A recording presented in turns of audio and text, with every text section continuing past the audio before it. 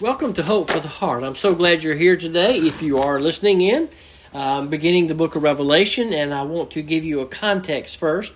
Revelation chapter 4, verses 1 through, 3. I'm probably not even going to get that far, but the title of this message today is Heaven Prepares for Judgment. It's a behind-the-scenes, so to speak, look at heaven as the judgments are about to be given and come right out of heaven onto the earth. So it's a very interesting text. So I want you to hear this text to give it context. Beginning in Revelation chapter 4, verse 1, the Word of God reads, verse 1, After these things I looked, and behold, a door standing open in heaven, and the first voice, which I had heard, like the sound of a trumpet speaking with me, said, Come up here, and I will show you what must take place after these things. Immediately I was in the Spirit, and behold, a throne was standing in heaven, and one sitting on the throne. And he who was sitting was like a jasper stone, and a sardius in appearance. And there was a rainbow around the throne, like an emerald in appearance. If I could ask 100 people today if they would like to see just inside heaven, just a glimpse, I would imagine most would, even though it would be a scary, frightening thing for some to even answer the question. But imagine being able to take a look into heaven and being able to see some of these things that John sees, or to be able to say and see like what Ezekiel saw, or whatever Paul saw and was denied the privilege of even writing about it. I don't know if it would scare us to death, but it probably would, or we would even have a hard time describing it. If you want to see how hard it would be to describe what you see using your own vocabulary and words and things that you know that people can relate to, read Ezekiel chapter 1 sometime. That's Ezekiel's vision of what he saw in heaven, and then read what John sees, and you'll see there's a big difference. Well, John sees things that probably are exactly the same, but John is being told clearly how to write this and given instruction about this. And so we take a look at this, and I want to give you a couple of general observations because there's so much here that I just want to go over because I see this as very foundational. Some general observations is, number one, heaven is up.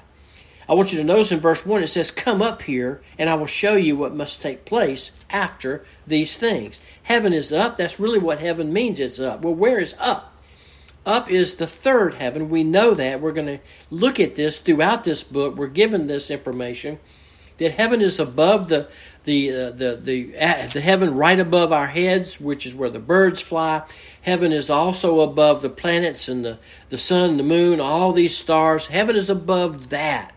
Heaven is in what is called the third heaven. The next observation is this is not the rapture. It's simply a picture of a one man going up for the purpose of revelation. In other words, it's really John being called up to heaven for the purpose of God telling him and showing him what is going to happen on this earth after the church age. So it's a very important time. This is after the church has already been raptured. Next point of observation. This is what is known as the tribulation period, a 7-year period of judgment upon this earth. Now, the book of Daniel and several other places call it the time of Jacob's trouble, and that specifically looks at the last 3.5 years. And we're going to take a look at all of that. So chapters 4 and 5 are really all of the commotion that will set off the seal, trumpet, and bowl judgments found in Revelation chapter 6 through 19.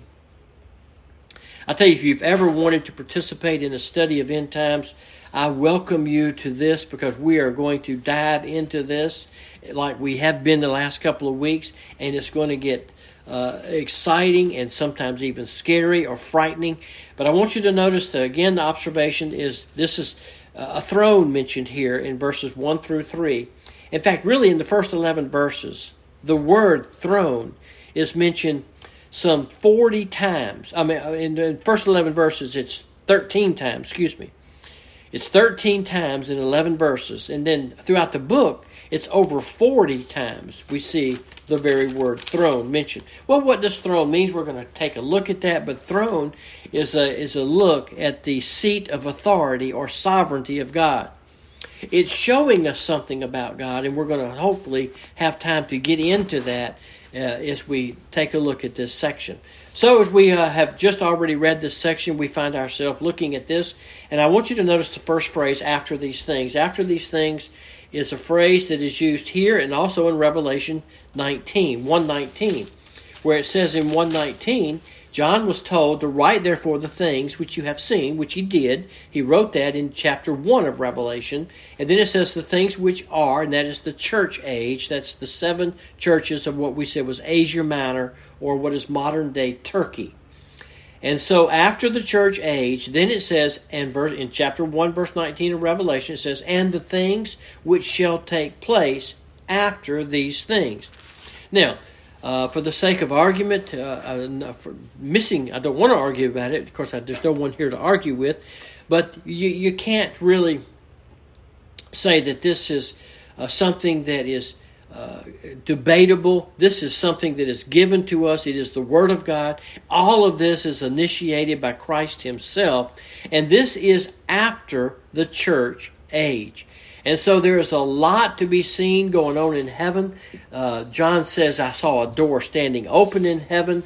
And this door is simply an entrance, or it's like an invitation to heaven, allowing John to be able to walk straight into the very throne room of God. And that's what he does in verse 1. Imagine that, being able to walk into the very throne room of God and to see the very actual throne of God. I can't even say it without imagining how you would have to be in the Spirit. You could not be in your flesh. I don't think your flesh and your eyes and your ears could even handle all that is in heaven. But John is able to handle this because he's been invited there and he is shown these things. So after these things is what God is telling him to write, because it's God's chronology of the end times after the church age. And that's what we call it, end times, not just based on this, but so many other important scriptures. So this becomes a very important transition point after these things. It connects us back to chapter 1, verse 19, and it transitions us from the church age into the end time. So this door into heaven is wide open for John to enter the very throne room of God. Now this heaven and this place where he is, we saw this in John chapter 14, verse 1. I go to prepare a place for you. You remember that? Remember reading that in John 14:1? A place for you, that where I am, there you may be also. This is that place. This is where John is actually standing. And you know he thought about these kinds of things. You know that John is spending his time in heaven while being on the Isle of Patmos and being persecuted for his faith. That surely he thought back. Perhaps he was thinking back, or when Christ first shared that. When the incarnate Christ was walking on the earth with the 12 apostles or disciples at that time, and he told them out of his own mouth, John 14:1, and I'm sure he remembered hearing that and then thinking, wow, I am literally standing right here where Christ told me about this. So I want you to understand that John was not carried mystically into like a never land of fantasy. This is not a fantasy dream for him. He was carried spiritually into heaven, where only a slight foothold in time and space to see what human eyes could not. We cannot naturally see what John is permitted to see. So the Lord changed him. And so we see that this is a period after the church. And again, I want to mention this is not a picture of the rapture. This is something after the rapture. When he says, come up here, I know that sounds very similar to the rapture, but that's not the rapture. This is simply one man being called up to be given a vision and a revelation of what is going to happen. What is going to happen, we're going to see in chapters 6 through specifically 19, or all the way through 22. And so what you have in chapter 4 and 5 is a prologue to what we can call historical events. The activity around the throne of God in verses 4 and 5 begins to move into action, into the kind of action that we're going to see beginning in chapter 6, where the tribulation actually gets into full force on earth. Now, heaven prepares for that. And so that's what we're seeing. We're seeing that heaven is preparing. The church is never mentioned again from chapter 6 all the way through chapter 22. You don't see the church. And so by assumption, we have to believe that the church is already gone, because of the instruction that he's got from Revelation 1:19 and chapter 4, verse 1, after these things. So we can assume that this period of time of tribulation, which is going to be, is almost here when we're in this book. And so we're going to see that. And so remember now, John has a heavenly perspective. He is seeing what's going on in heaven. The people on earth do not realize what's happening. The people on earth are still trying to get over the loss of Christians, disappearing, vanishing because of the rapture. And they could be very confused. We don't know. But we do know 2 Thessalonians chapter 3 talks about the fact that God's going to send a strong delusion so that they will believe some things that are going to be told to them. And so we know that there is the judgment coming. And so this is a prelude to the judgment. This is what heaven is going to look like before the judgment hits the earth. Now, where are we, the church? We're up there. We're in heaven. So we're going to see, we're going to, I think, see glimpses of what is symbolic of the church up there. And we're going to take a look at that.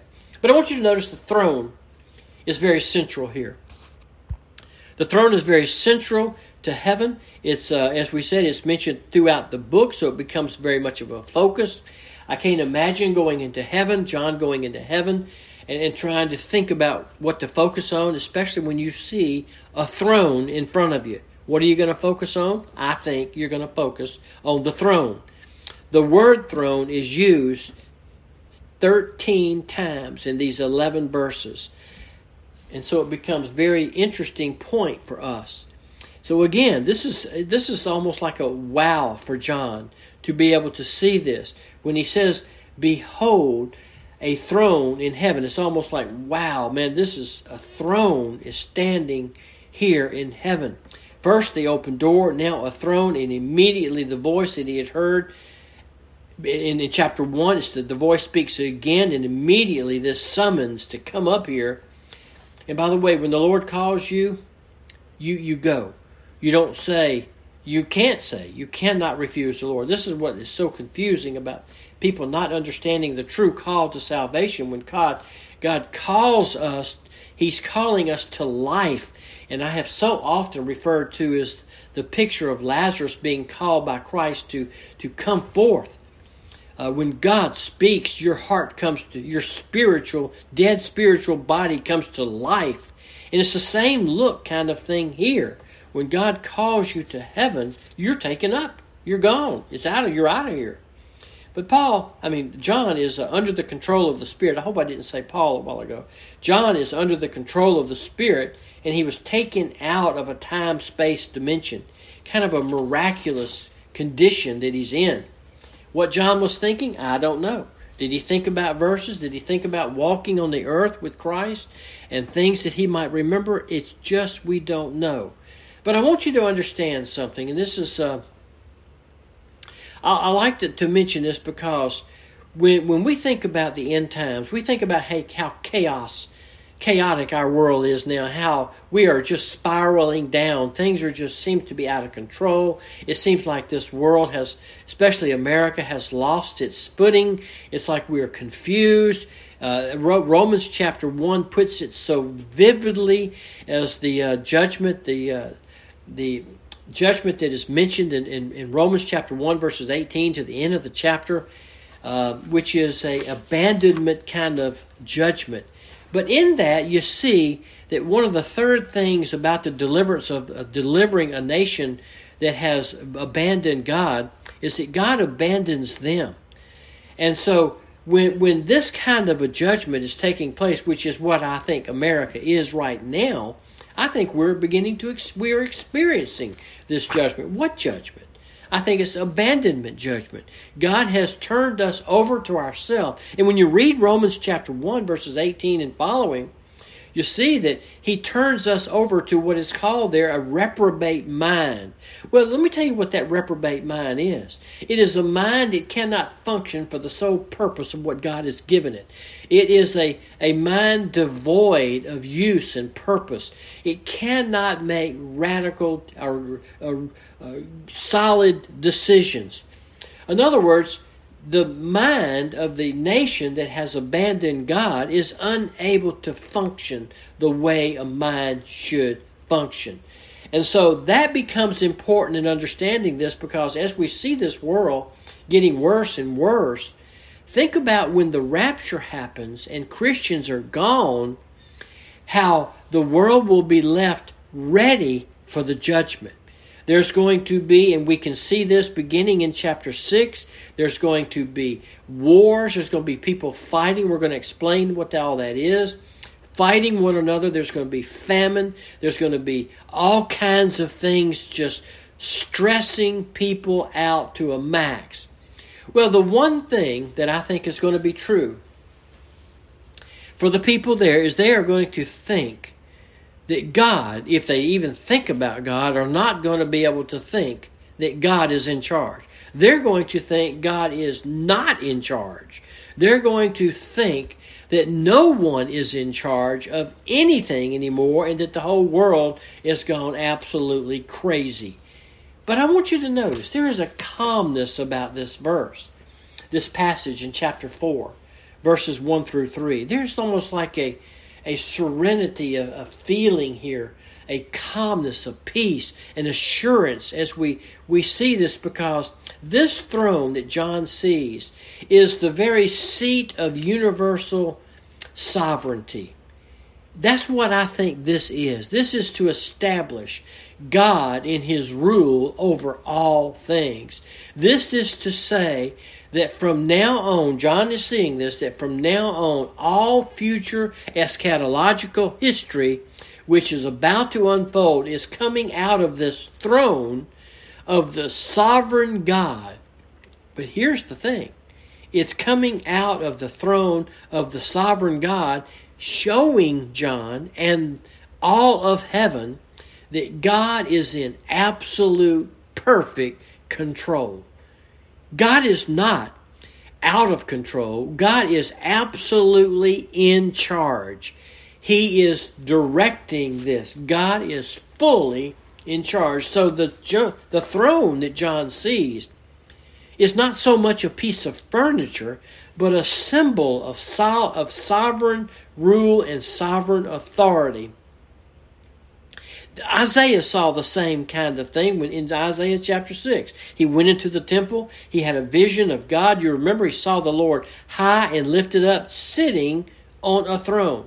And that is so good for us to hear this, because it's happening again. John is taken to the very presence of where Isaiah saw. The throne, by the way, is not located in a palace, which a lot of thrones would be. The throne is not located anywhere near a palace, but the throne is located in a temple. And that's what we see here. Even though John doesn't mention the temple, everywhere else in Scripture we do see a temple. All throughout the book of Revelation we learn that the throne is in a temple. It is associated, therefore, with worship, not just sovereignty, but with godly holiness. It is in a temple, the dwelling place of the holy God, who is not only to be obeyed, who is not only sovereign, but who is to be worshipped and adorned. Revelation 7:15 says something very interesting. He says, "For this reason they are before the throne of God." We're going to take a look at who that is later. That is, those who have been saved during the tribulation period. But here's what they're doing up there. While chaos is on the earth and judgment is on the earth, this is what they're doing. They're up there around the throne, And it says they serve him day and night in his what? In his temple. Chapter 11, verse 19, and the temple of God which is in heaven was opened, and it says the ark of the covenant appeared in his temple, and there were flashes of lightning and sounds and peals of thunder and an earthquake and great hailstorm. So this is what John sees. His focus obviously is on this temple, and this temple, his focus obviously is on the throne, and this throne is in the temple. And so when we look at this, we see something that's very interesting. So in chapter 4, we have the seat of that same kind of fiery judgment, only here it's not a throne, it is a temple, which tells us the temple is the place where the throne is. I hope that's not confusing. We'll clarify it a little later. But then you begin to see some other things that are there, and I don't want to get too far into other parts of Revelation because we are going to be taking a look at them. But again, the heavenly throne is in the heavenly temple, the dwelling place of God, where he is not only a sovereign God, he is a sovereign God to be feared, but a holy God to be worshipped. Imagine standing right there before that. A throne was standing in heaven. The idea of that is not a portable chair. This is set. Heaven is not like that. It's not a portable throne. We can see just because of what we know about the throne and all the rest of the book of Revelation. You can pick up a throne and haul it off somewhere, and this is what countries would do. They would go straight to where the throne is, take it to their country, and then they're the ruler. This is an immovable throne. I saw there a fixed, set, established place of divine rule, worship, and judgment. That is what actually could have been said here. That's very important to note because the way things are going, in the flow of this period of time to come, the way prophecies are going to take place, somebody might think, and they will think, God has lost control. There is no more control from heaven. But nothing could be farther from the truth. As we get into this and we begin to see, it is going to prove to us it is exactly where God wants it to be. And so we're going to be taking a look at all of this. And again, this is a tremendous passage of Scripture. But I want to show you verse 2. Immediately I was in the Spirit, and behold, a throne was standing in heaven, and one sitting on the throne. This, again, is the position. This sitting on the throne. I know we've mentioned the throne, but the throne is the center of everything in heaven. So someone is in charge. God is in charge. History is not just a whimsical, it's not based on luck. This is a sovereign God of the universe. He's in charge. Sitting indicates a posture of reigning. That's what's important about that one word, sitting on the throne. It's not to be confused with the rest that we see in Hebrews, I think 3 or 4 chapters there, chapter 1, chapter 10, it seemed like it was chapter 12, where Christ is seated. He's resting there. Well, that has to do with resting because he's accomplished his atonement. And that's what is being pictured in Hebrews. This is not resting because something is done. The posture of reigning because something is about to happen. John doesn't tell us the name of the one sitting. He doesn't say it's God. He doesn't say it's Jehovah. He doesn't say anything. He just says one sitting. Maybe out of respect or reverence. We know that Isaiah in his vision, when he saw the very throne, went into the very same situation and the very same scene. He simply says this: in the year of King Uzziah's death, I saw the Lord sitting on the throne. See, he says, I saw the Lord sitting on a throne, lofty and exalted, with the train of his robe filling the temple. Well, this is obviously the same Lord that is on the throne that was there when Isaiah got his vision, and this is what is being seen here. I think it's just another picture. This is the true vision of heaven, and this is what we are taking a look at. And so I don't want to go any further than this. This is going to be a very much shorter passage or message today because there's so much here. I don't want to cloud it up or to confuse the issue. But again, this is the tribulation period that is about to unfold, and we are looking at what is taking place in heaven. just before that actually happens. And so we're going to have an opportunity to define some of these things as we're seeing them and to give us a look. I'm just so thankful that God, through His initiation, is allowing us to see some things. Because I can't think of a better time to really see God is in charge. God is sitting and ruling and reigning in the heavens and is orchestrating all of this. It's all under His control. Because what I see in America, what I see in the world doesn't look too good to me. Now, I know I don't want to be a fanatic on this, but I see things that just don't look. I see the stage is getting set. You can take world scene and you can see the stage is just set for a one world leader who can come on the scene and be able to have answers and direction and guidance for nations like ours. We seem to be floundering. We've never seen a more divided country. We don't seem to know what we're doing. We seem to be a country that's out of control. Well, we told God to leave us alone. God left us alone. And now we don't know how to run it. We don't know how to make rational decisions. I know the one thing about that I was talking about in the third judgment of Romans chapter 1, verses 18 and following, is that basically we can say, when God turns over a nation to a reprobate mind, it is the nation that's mind has lost its common sense. And that's really what He's saying here. And you look at the decisions and things that are happening in our country, they're so bizarre and crazy that we think, man, we have lost our common sense. We don't know what we're doing. And so I think it's the stage is just getting set for a one world leader to come in there and take control, because he's going to have answers. There's going to be a coming. People are going to want to follow him. In fact, that's what 2 Thessalonians chapter 3 even says. God's going to send a strong delusion so that these earth dwellers will follow him. And so with that in mind, this is what is taking place in heaven as the stage is being set in heaven for the things that are about to happen on this earth. Do not miss another one of these messages. I will begin next week in chapter 3 and go through probably chapter 6. Not chapter 3. I'll look again at chapter 4, verse 4, or verse 3, and then I will go through verse 7 or 8. Well, we are in for a tremendous, exciting time of unveiling here as God will richly bless what He's given John for the purpose for us to be informed. Remember now, in Revelation chapter 1, blessed are those who read, in verse 3, who hear the words of this prophecy, who heed the things which are written in it, for the time is near. Please stay with me. Do not venture from it.